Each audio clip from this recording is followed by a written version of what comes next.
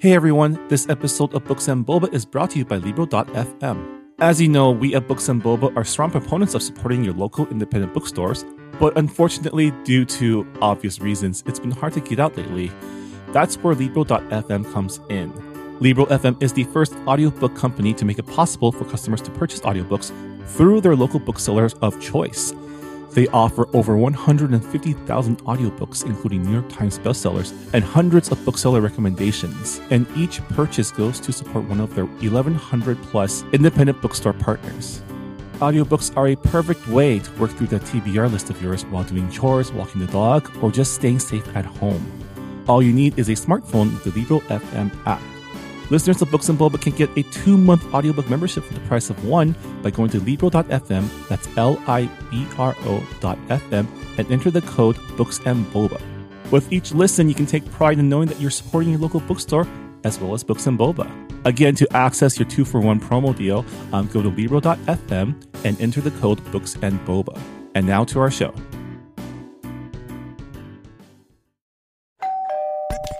You're listening to Whoa! Potluck.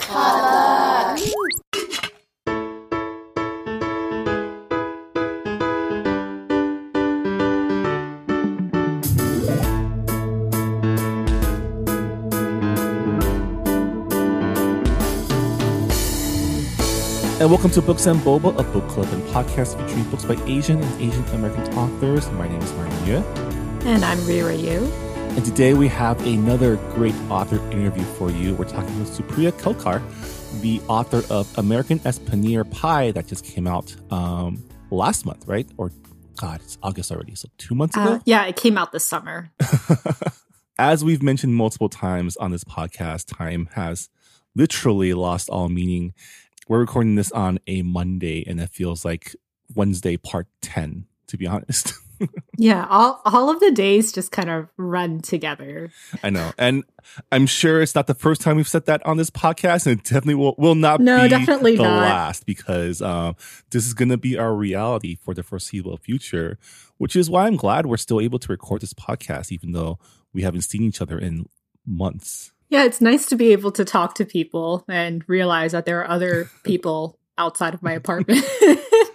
So, Rira, why don't you tell us a little bit about our guest today? So today we'll be speaking with Supriya Kelkar, and she is the author of American as Paneer Pie, which came out this past summer. And she's also the author of Ahimsa, which was a historical fiction novel that's set in 1942 during the Indian freedom movement. And the book actually won the New Visions Award. And I'm really excited to talk to Supriya because American as Paneer Pie, it reminded me a lot of my own middle school experience, as well as other experience that I've heard from other Asian Americans. It explores racial microaggressions in school and how we other Asian Americans in our own community and Western beauty standards, as well as Asian American beauty standards, and how that affects young girls nowadays. Also, we found out that she has the same major as you. So it was really cool to hear you two geek out about the inside baseball of screenwriting. I don't think it's that much of a secret. We're just a little bit more structured and organized when it comes to storytelling, because we have to. We only have 90 pages, whereas books, it can go on forever. So I hope you guys enjoy this interview, and we're going to jump right into it.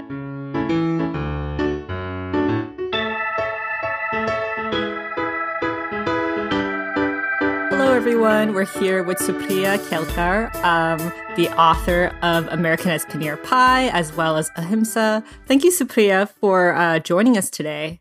Thank you so much for having me. So how has it been with the pandemic? Like, are you getting any writing done, or has it just been chaos for you?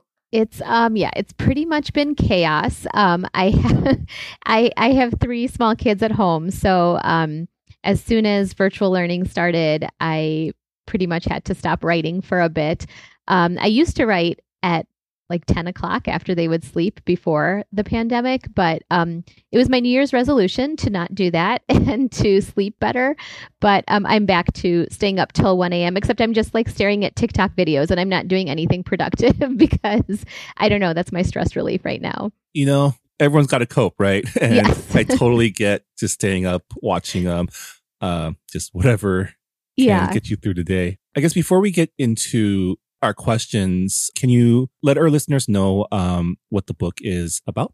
Yeah. So American as Paneer Pie is the story of Lekha, who is the only Indian American in her small town in Michigan. And Lekha feels like she has two versions of herself. There's home Lekha, who loves watching Bollywood movies and eating Indian food, and school Lekha, who pins her hair over her bindi birthmark and avoids confrontation at all costs, especially when someone teases her for her culture. When a racist incident rocks Lekha's small town, she realizes she must make a choice, whether to continue to remain silent or find her voice before it's too late. So the book takes place in the Midwest, and as I understand it, you also grew up in the Midwest. What was your upbringing like? Yeah, so it was very similar to Lekha's. I grew up in a small town in Michigan, and I wasn't the only Indian American or Desi kid in town, but there were just a handful of us. It wasn't a very diverse town. We had a rock thrown through our window. Someone wrote, "Put a comb in that rat's nest" in permanent marker on my locker in high school. There were plenty of incidents of microaggressions and othering and, very obvious racism when I was growing up. So I put a lot of that into Lekha's story as well. And how did you get into writing? Was writing something that you've always done as a kid, or was that something that came later in your life? Yeah, it was. When I was in third grade, our teacher had us all write these little stories, and he bound them as hardcover books. And I thought it was so cool to see my name on the cover. I decided right then and there that I was going to grow up and be an author. Somewhere around middle school, that dream changed to wanting to become a Bollywood screenwriter. So after college, I started working as a Bollywood screenwriter. I would travel back and forth between Mumbai and Los Angeles and Michigan. And I did that for well over a decade before my first book, Ahimsa, was published. So as a screenwriter, did you use a beat sheet for novel writing by any chance? I do. So I definitely write all my novels out with a beat sheet first, and then I outline them. I write my novels exactly like I write my screenplays when I'm prepping them out. So there's a lot of planning, a lot of outlining. I use a 3-act structure, and then I start writing the book. Do you actually follow your beat sheet? I do. So I learned screenwriting at the University of Michigan from Jim Bernstein, and he is a screenwriter as well as a instructor there, and he sort of drilled it into us that it's structure. So I spend a long time working on the structure before I actually go to the book, and so then that structure pretty much stays the same. Yeah, I was really curious about that because I studied screenwriting in college, and again, it's all about structure. It's all about having your beats there. Yeah, but a lot of the times, it depended on the assignment for me. Like I will have there were cases where I had every single scene outlined, and then there were scripts where I was like, I have the beats, but I'm probably not going to follow it at all because writing is unpredictable. It is. So, yeah. But that's really cool that you actually follow your beats and you have such a tight structure for your books, because novel writing, it's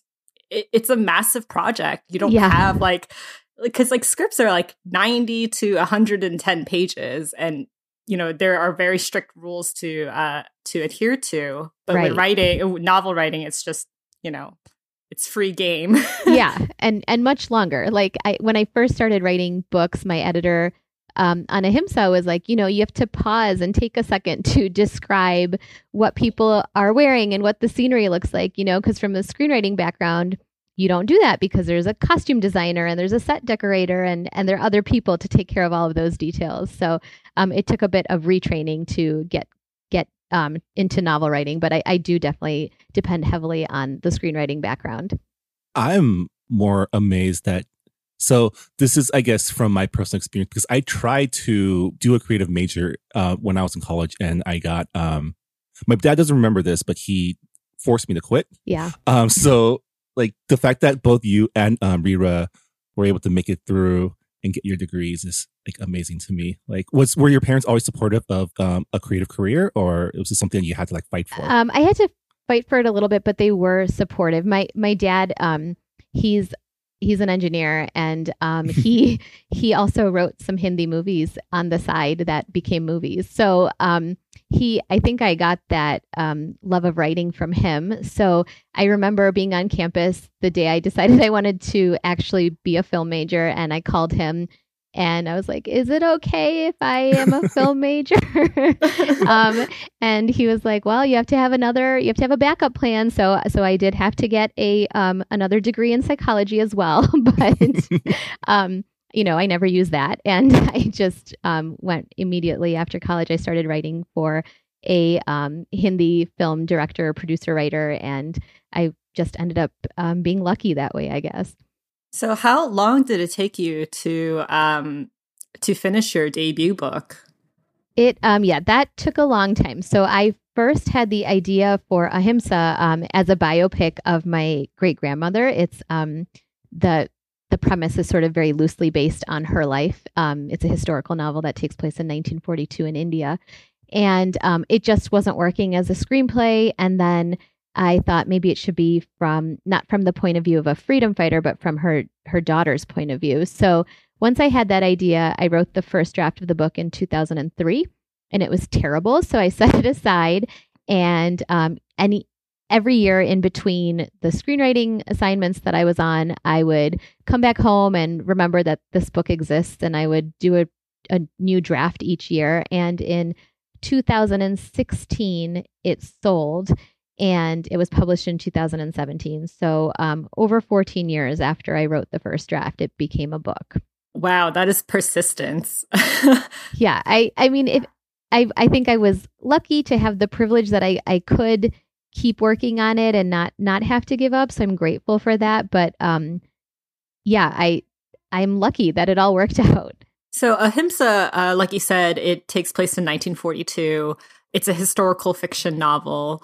How was it writing a contemporary novel this time around? Was it harder? Was it, I know for historical fiction novels, you have to do more research. Was it easier setting it in, modern day? Yeah, it definitely was. I think such a huge part of writing historical novels for me is the research, and that involves reading a lot of old books and biographies and making sure everything is historically accurate, in addition to being interesting on the story level. So contemporary moved a lot faster for me. I still, love both books equally.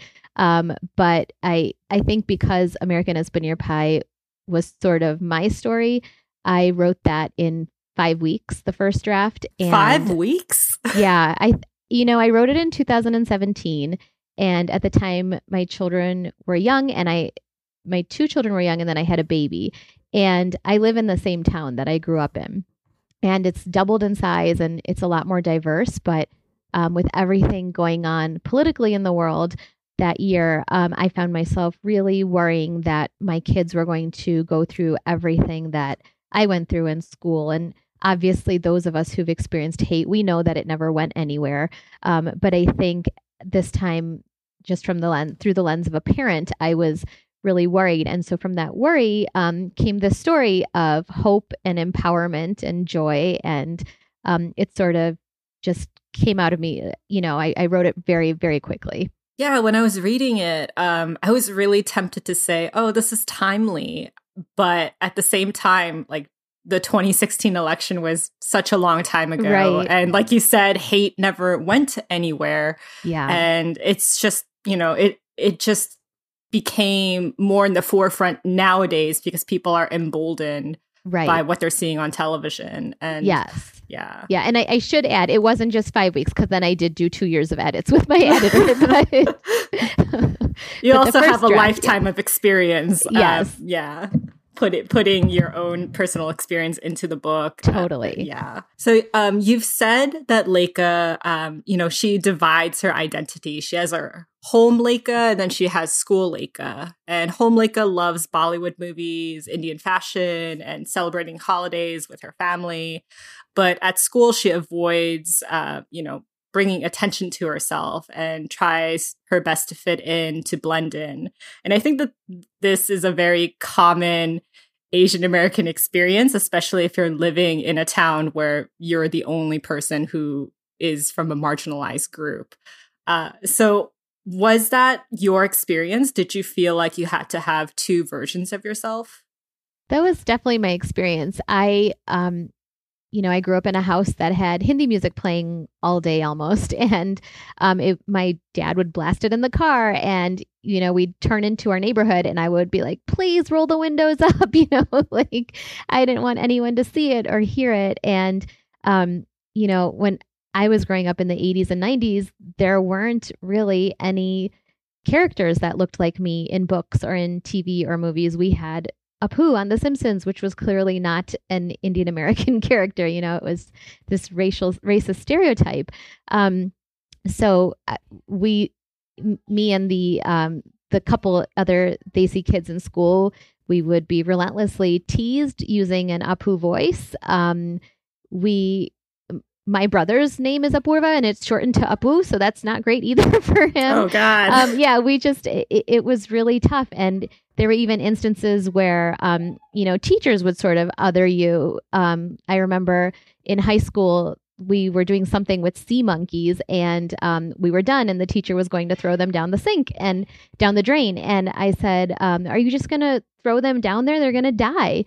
And, he sort of groaned and said, are you Hindu? And I was just mortified and embarrassed of who I was. And I said, yeah, I am Hindu. And he just rolled his eyes and scoffed and said, that's what I thought, and then poured them down the drain. And so, it just felt like from the adults in school and from my peers, there just wasn't a lot of acceptance or a lot of sort of celebration of diversity. So that's, those were my experiences. Yeah, like I can definitely relate to teachers not pronouncing your name correctly. Yes. Like my name Rira is not, I think I've met only 2 other Riras in my life. And in those instances, we both were like, what? How do we exist? I thought I was the only one, but right. I've definitely had experiences where, because I'm Korean and a lot of Koreans, when they immigrate here, their names get split in half. So my first name is Ri, and then my middle name was Ra, even though that was incorrect.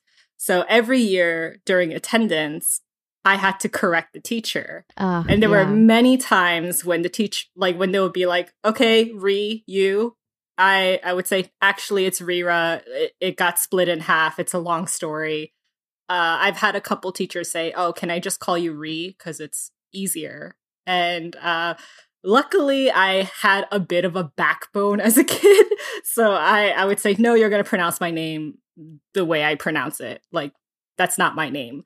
But obviously, that's not easy to do for a lot of kids, especially kids with more difficult names to pronounce. Yeah.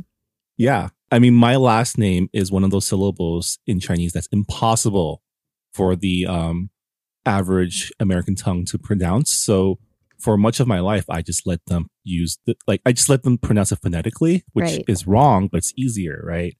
And only recently have I just decided that, I'm going to pronounce it the way it's pronounced, and everyone else can just do whatever they want. But getting to that point was difficult because maybe it's the way we were raised, but we were raised to be accommodating, right? Yeah. Just to survive. Don't make a fuss. Don't draw attention. Yeah. Yeah. I found it really interesting that so there's another Desi girl in your book, Avantika. Because she had just immigrated from India, Leica has this, Leica expects that Avantika won't be able to navigate all of the microaggressions and a lot of the racist comments that she'll definitely face in school. But surprisingly, Avantika is pretty confident. She can speak up. She challenges bullies. And I thought that was like really interesting because it goes against expectations. We expect those who come from different countries to kind of be lost in the system and not be able to adapt quickly. So is there a reason why you decided to make Avantika the outspoken one about her Indian identity, the one who is more comfortable with it, rather than Leica? Yeah, I mean, you touched on it a little. I wanted to sort of challenge the stereotype and make it a little surprising. And I also wanted to challenge a lot of readers who who do think like Leica. I know I was guilty of it as a kid. We definitely called people fobs and we laughed at them because it was a way for us to be like, oh, we're more quote unquote American than them, and that was wrong. And I know that now, but I wanted to challenge Leica and make her realize that, you don't have to look or sound a certain way to be considered American. And I wanted someone to show her that you can be proud of who you are. There was one line in the book that really stood out to me, and it was said by Leica's father. This is when Leica is saying Avantika is a fob. She's not gonna like be able to survive school. And Leica's father says, "Do you have any idea how hurtful it must be to feel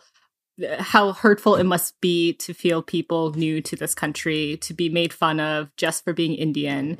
Like, you're lucky you didn't have to experience that." Yeah. And as I've heard that growing up so many times, I'm a grown adult and I still hear it from my parents. They say like, "Oh, aren't you lucky because you speak with an American accent? You came to this country when you were very, very young. Like, look at your other cousins who immigrated when they were like in middle school or high school. Like, they're never going to belong. Like, they've faced discrimination." And I'm like, what are you talking about? Right. like, I faced discrimination my entire life. I've lived in different neighborhoods. So I've had the experience of being like one of two Asian girls in my class to like, there are so many Asian people in my class. But in both circumstances, there has definitely been a lot of microaggressions. Yeah, absolutely. I mean, I purposely put that line in because I remember my parents saying this to me too. And I don't think I really told them everything that happened to me every single day at school. I don't think I told them much of it at all. So yeah, there is that sort of shock on Leica's end. Like, I go through this every single day. You have no idea what you're talking about. So yes, I definitely wanted to address that. Well, also like middle school is such a difficult time, Like, when I was reading your book, I definitely had that feeling of, I'm so glad I'm not in middle school anymore. I'm so glad that I don't have to go to school with like bullies that will make fun of my name or like my culture. But at the same time, when you graduate, you still face that. And like that's what I found like really interesting, because the microaggressions that Leica faces at school, it kind of seeps into her community, and she's seeing it in more of a macro aggression. There's a senator running for office on an anti-immigrant campaign. Her campaign is literally "Don't like it, leave," which is such I don't know.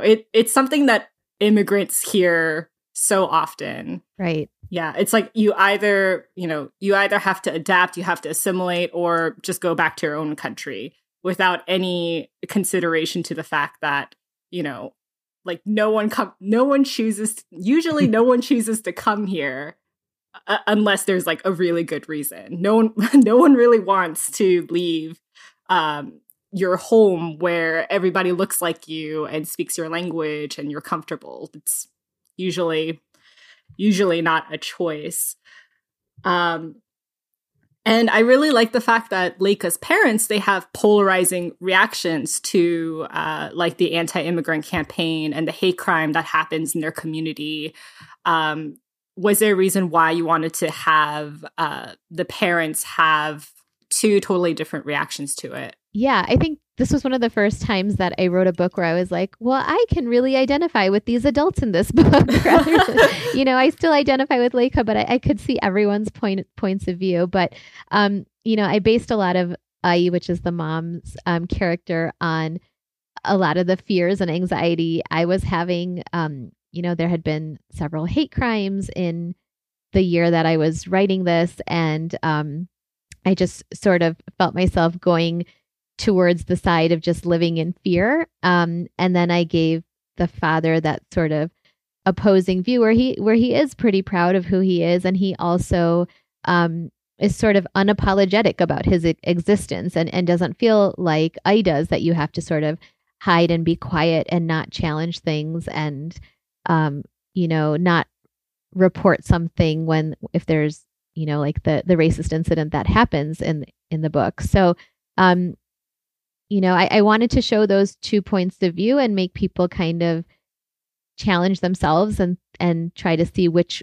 way is the better way to be in terms of, do I remain silent or do I speak up? So Leica, so her teacher gives this assignment to do an op-ed, and she's encouraged by Noah, her friend, to speak out about the hate crime and to and he says there's a lot of things you care about, but you choose to be silent.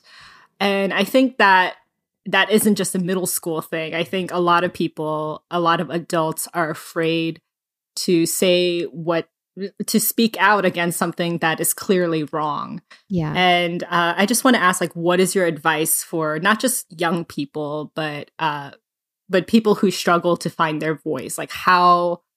What are some tips that you would give for them to have the courage to speak out? Yeah, I mean, I was like Leica. I didn't find my voice until college. So I never spoke up. I was pretty relentlessly racially bullied through my whole childhood in this town. And I just didn't have it in me to speak up. It was scary, and I couldn't do it. But when I went to college, I realized that my voice is my writing. So I always tell people that, it's okay if you're afraid to speak up, and march and, maybe talk at a school board meeting or something. If that's scary for you, there are other ways that you can express your voice. Some people express it through art or through poetry or through music or dance or just by making a sign or, so I always tell them there are different ways to express themselves and find their voice. And for me, it's still scary to actually speak out at things.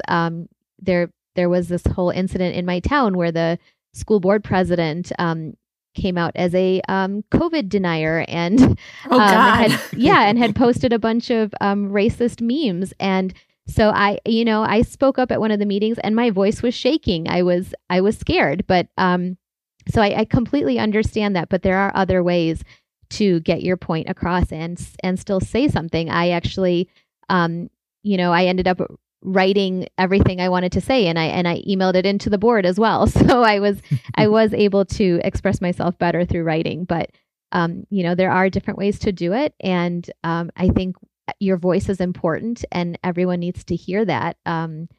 It's really important right now. I actually, since I wrote the book, I had made a vow after the last election that I won't be silent anymore and I will speak out. So it is scary, but I've been sort of forcing myself to do it. And I just keep reminding myself that if Leica could do it in middle school, I can do it now. How has the reception been from, have you gotten any fan mail from people that were find your message? I have. So I think the most interesting thing right now is because, the book released in summer or in June when most schools had already were out. I've been doing a couple of sessions with book clubs or with schools that have summer reading programs. And it's been really incredible to see how kids of all backgrounds really embrace the story and feel inspired to speak up. And another interesting thing was when the book first released, I had so many adult friends write me and say this was the first time they felt seen and that like this book captured their whole childhood. So that really felt special, and to be able to have their story seen in this book. Yeah, I mean, definitely, I think having a story like this geared toward younger readers, it really, perspectives are so important, and especially perspectives that you're not used to experiencing personally. So I think the fact that you're either letting people see themselves or letting people see from a point of view that they aren't familiar with, that's really amazing that what you were able to do with this book. Oh, thank you. I think one reason why We Need Diverse books really took off is because a lot of authors who are writing diverse stories now, they didn't have them growing up. Yeah. And it's, it's a vow, like you said, to speak up and to make sure that kids nowadays will have their experience portrayed in media. And it's so important. Representation is so important. And so there's a lot of Indian terms in your book, and there is no glossary. And I know that this is something that a lot of reviewers have mentioned and have critiqued about. Personally, I think it's completely fine to not have a glossary. We spend our entire lives defining our culture to the majority. Right. But I just want to ask, why did you choose to not have a glossary for your book? Yeah, that was definitely done on purpose. I remember when Ahimsa came out, I saw a review from someone who said, this is going to be really difficult to have in my classroom. We need some sort of strategies to be able to pronounce these names. And I was sort of floored by that because, we can say Hermione and we can say lots of multisyllable names if we just take the time to learn how to say them. So I really wanted this book to be just unapologetically Lekha's story. And like you said, we spend so much of our life explaining ourselves and defining things for others, sort of to be like, is it okay that we're here? Here, let me explain everything for you. So I wanted this to be very unapologetic and just very proudly Marathi American and have those words in there. And there are, context clues that can help people figure out what things are. But I didn't want a glossary because I didn't feel like she needed to explain herself. Yeah, just imagine all the space diverse books could save if we just didn't have explanatory commas. Or just the fact that we Google exists. I can understand for older books to have glossaries because, there's no way for you to look things up and to see pictures. But now it's so easy. It takes a couple seconds. And literally that is what I did for your book. I was like, there's a lot of food that sounds great. I have no idea. I have no idea what they are, but I'm going to look it up. And it looks really good. And I was very hungry throughout your book. Were you hungry when you were writing all the food descriptions? Okay. I think I was a little hangry also, but yeah, I definitely was hungry when I was writing the book and missing some favorites. I have to say, I have never brought Korean food for my lunchbox. So I've never really had that lunchbox moment. But Avantika, she brings samosas. She brings her 5-course Indian meal right. to her school. And I was just like, man, I'm so jealous. Screw bullies. I would have just brought my food. And yes, it sounds so good. I feel like kids nowadays are able to do that. I think so. They don't have the whole lunchbox shame, or not as much as we did when we were younger. I think so. So when Ahimsa came out, I did a school visit in a town that had a lot of Asian American students there, And when I walked into the library where my school visit was, I could smell Indian food.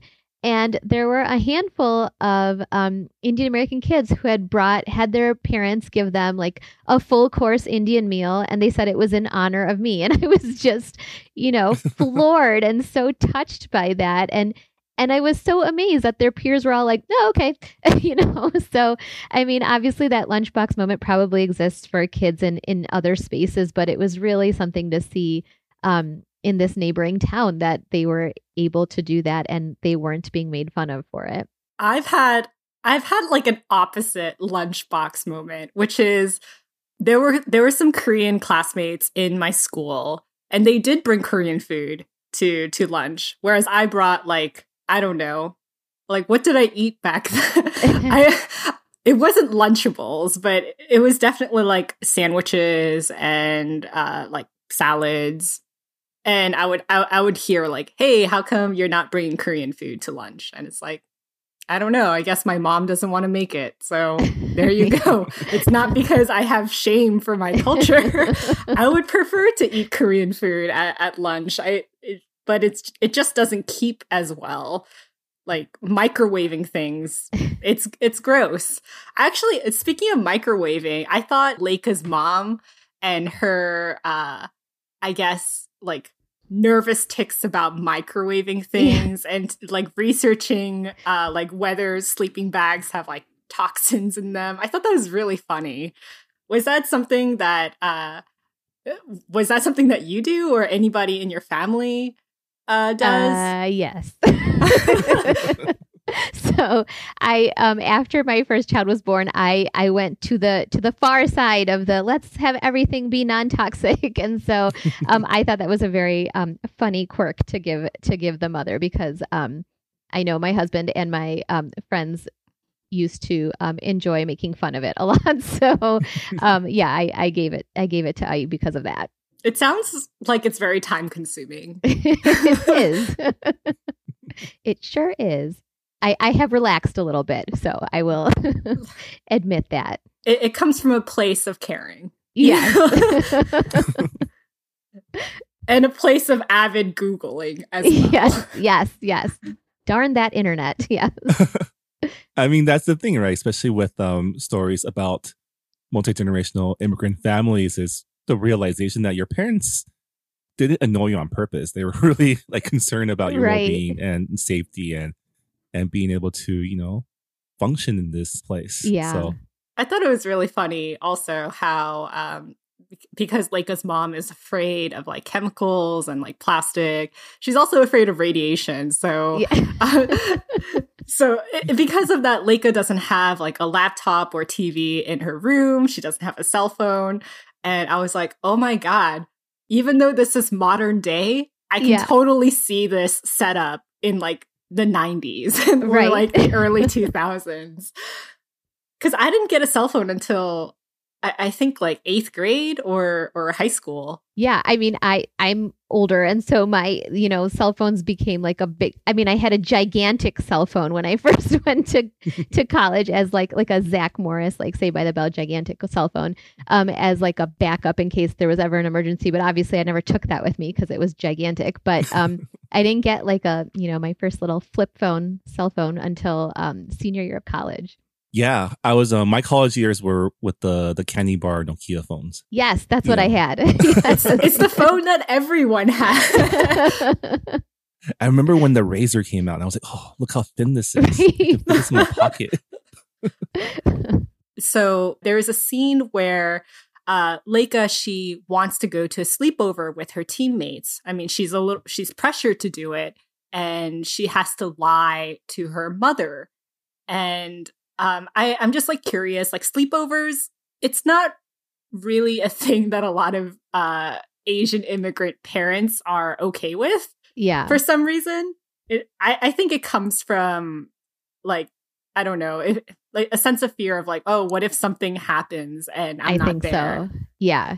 I mean, I want to say it's probably just them not trusting the other parents That's what I think. Like, I think there's like a lot of fear there. Like, what if they do something differently, or what if they like let someone unsafe into the house, or who knows? What if they feed you bad things? Right.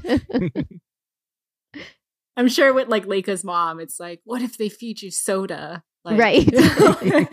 Not candy at a sleepover. Yeah. Yeah, for sure. I wanted to put that in because I remember getting in trouble when I had just made a new friend like the day before she came to my house. And when her mom came to pick her up, she was like, "Oh, you guys are having so much fun. You should just come over for a sleepover." And my mom said no. And I like begged and begged and begged and sort of forced her hand. And I went to this person's house, and my mom said she was up all night, like so scared because she didn't know anything about this family and she didn't know if I would be safe. And now as an adult, I'm like, yeah, that was probably not the greatest thing that I did, because we didn't know them at all. They had just moved into town and we didn't know them. For my mother, the reason why she was hesitant to like have me go over to people's houses and sleep over, I think it's just like a leftover, like when she was growing up, my grandfather would lock the door at 10 p.m. So you have to like get home before then. So I think it was just like a leftover from like, it's like, oh, this is how I grew up. So right. Yeah, like this is unfamiliar territory. So I'm not going to let you do sleepovers. Yeah. Yeah. I only had, I think, 2 Indian American friends who are family friends that I could have sleepovers with. Another thing, because so one of the characters in your book there is Aidy. Is it Aidy? Aidy, yeah. Aidy. Uh-huh. Yeah. So Leica, she gets into the competitive swim team, and all of her other swim teammates, they go out to pizza places, they bond, but because Leica she really can't do sleepovers with them, she's celebrating Diwali and they don't really understand. And there's always this us versus them mentality. And that is a mentality that the adults have, of course, in their small community. And one of the things that Aidy pressures Leica to do is to shave her legs. And I don't think this is strictly an Asian American thing, but I feel like girls nowadays like have that pressure to shave their legs early and to conform to a lot of beauty standards that's being perpetuated in like magazines and television. And I don't know, like, were you pressured at like a very young age to shave your legs, or I don't know, to do your hair differently? Yeah, I definitely like that lawnmower comment and stuff from the books that was all said to me in 5th grade because I wasn't allowed to shave then. I remember in 6th grade, I still wasn't allowed, but I went and grabbed my dad's razor and did it without any, just flat out on my skin. And so I was bleeding everywhere. So that moment from the book is from my life.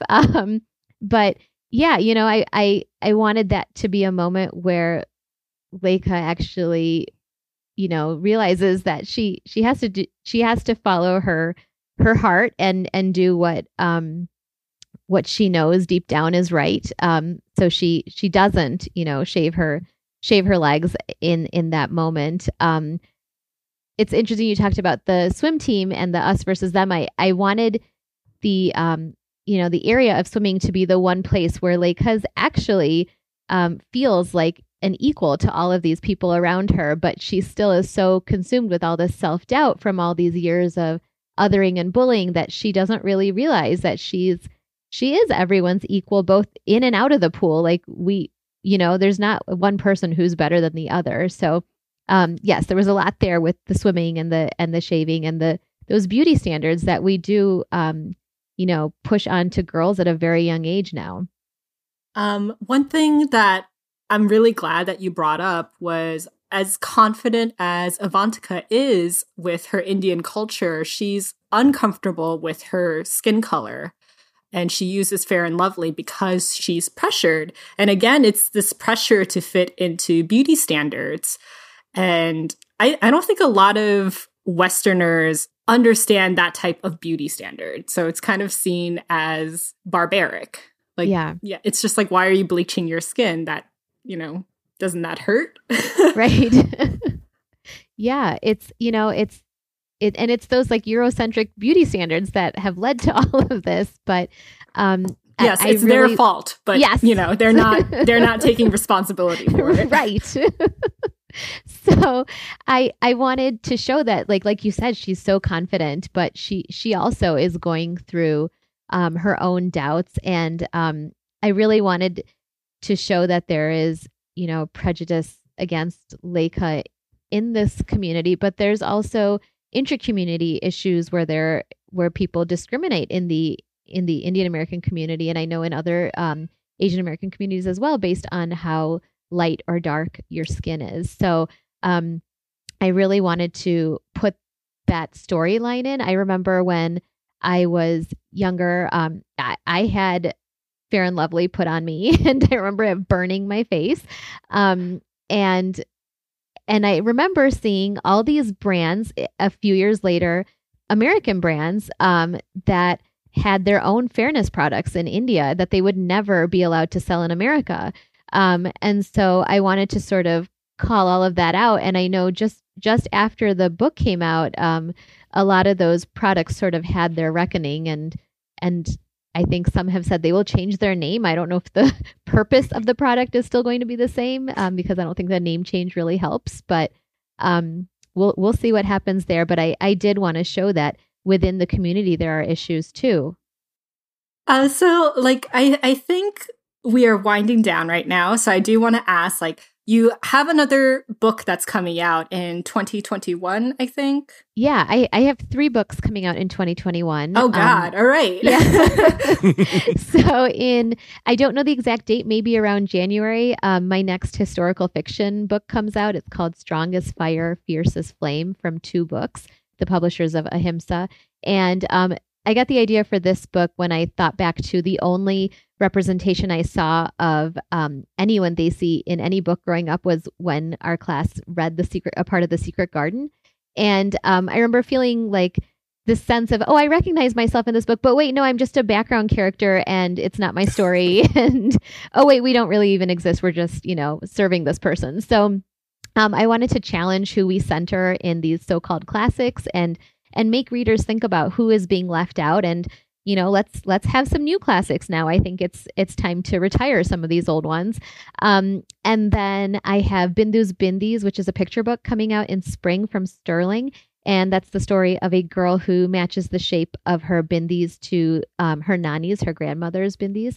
And then I have That Thing About Bollywood from Simon & Schuster Books for Young Readers, which comes out in summer of next year. And that is the story of Sonali, who is really bad at showing her emotions. And she's a girl who just adores old Hindi movies, old Bollywood movies. And one day her parents announce that they're separating, and she gets this magical condition that forces her to express herself in the most obvious way possible through Bollywood song and dance numbers. So I'm really excited about all of these books for next year. Wow. That sounds like it could be like a movie. I hope so. You can write that movie. I could. Speaking of movies, do you have any Bollywood recommendations for our listeners out there? Ooh, well, I guess a pretty classic Bollywood movie from 2001 is Lagan, which was it was actually ended up being nominated for an Oscar, but that's not why I like it. It has great music, and it's this totally fictionalized story of a village that has to pay tax to the Britishers in, I think, the early 1900s. I can't remember when it takes place. And this British captain says that he will forgive their tax if they can beat him in a game of cricket, which was this new sport that they had never seen before.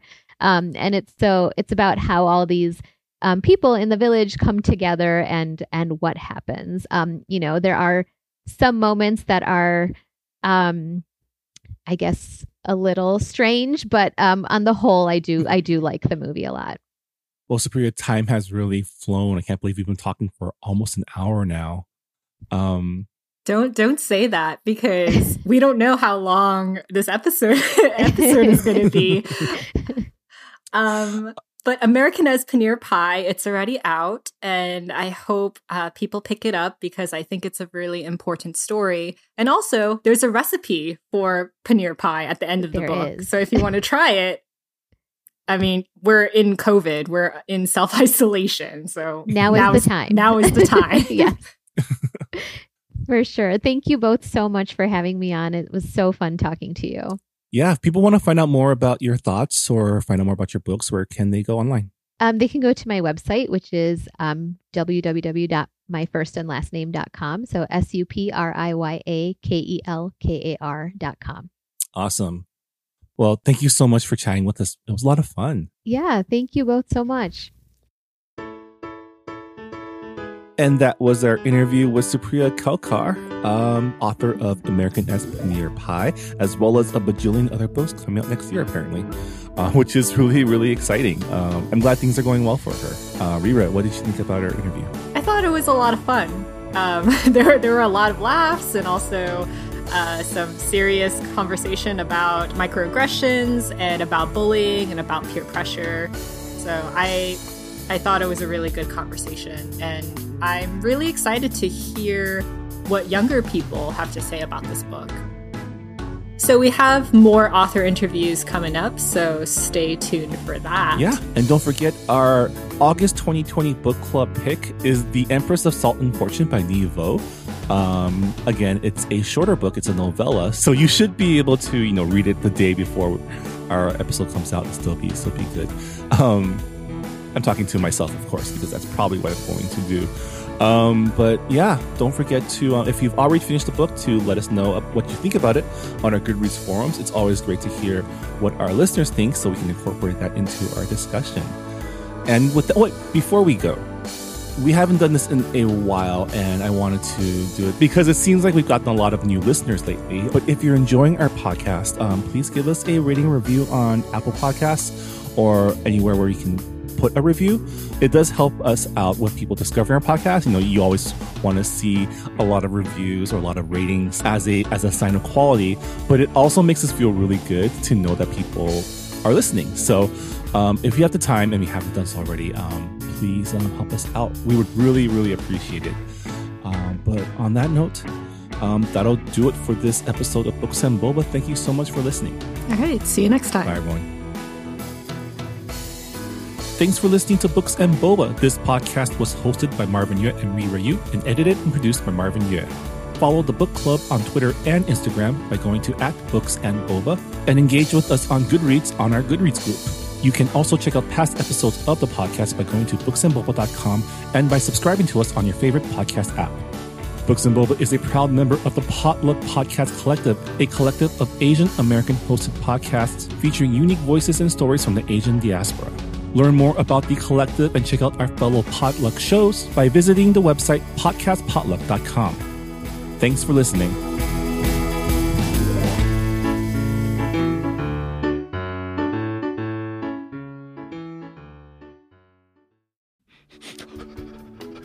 Kathy, Kim! Steve? What's going on? Tell me, what do you know about K-dramas? They have something to do with the drama that comes from K-cup coffee pots, because they're bad for the environment? No. Oh, you mean Korean dramas? Yeah, I know that they are very grounded in reality. No, that's actually the opposite of what happens. It sounds like you don't know anything about K-dramas. Yeah, I was just guessing. That's actually perfect. Remember Will, Phil, and Joanna did that Korean drama podcast? Yeah, they saw Boys Over Flowers. Yes, and people apparently listened to it and want another season. But Will and Phil are still recovering from that season. Oh my god, are they okay? I did hear they tried to give themselves amnesia. Oh, is that a K-drama thing? Yeah, pretty much. So, are you guys down to help out with the new season of the Korean drama podcast? So we're going to be watching a K-drama this time? Which one? Secret Garden from 2010. It was a big hit. And if you're down, check out the Korean drama podcast at koreandramapod.com. Kaja! Am I going to see Sana Towel Buns?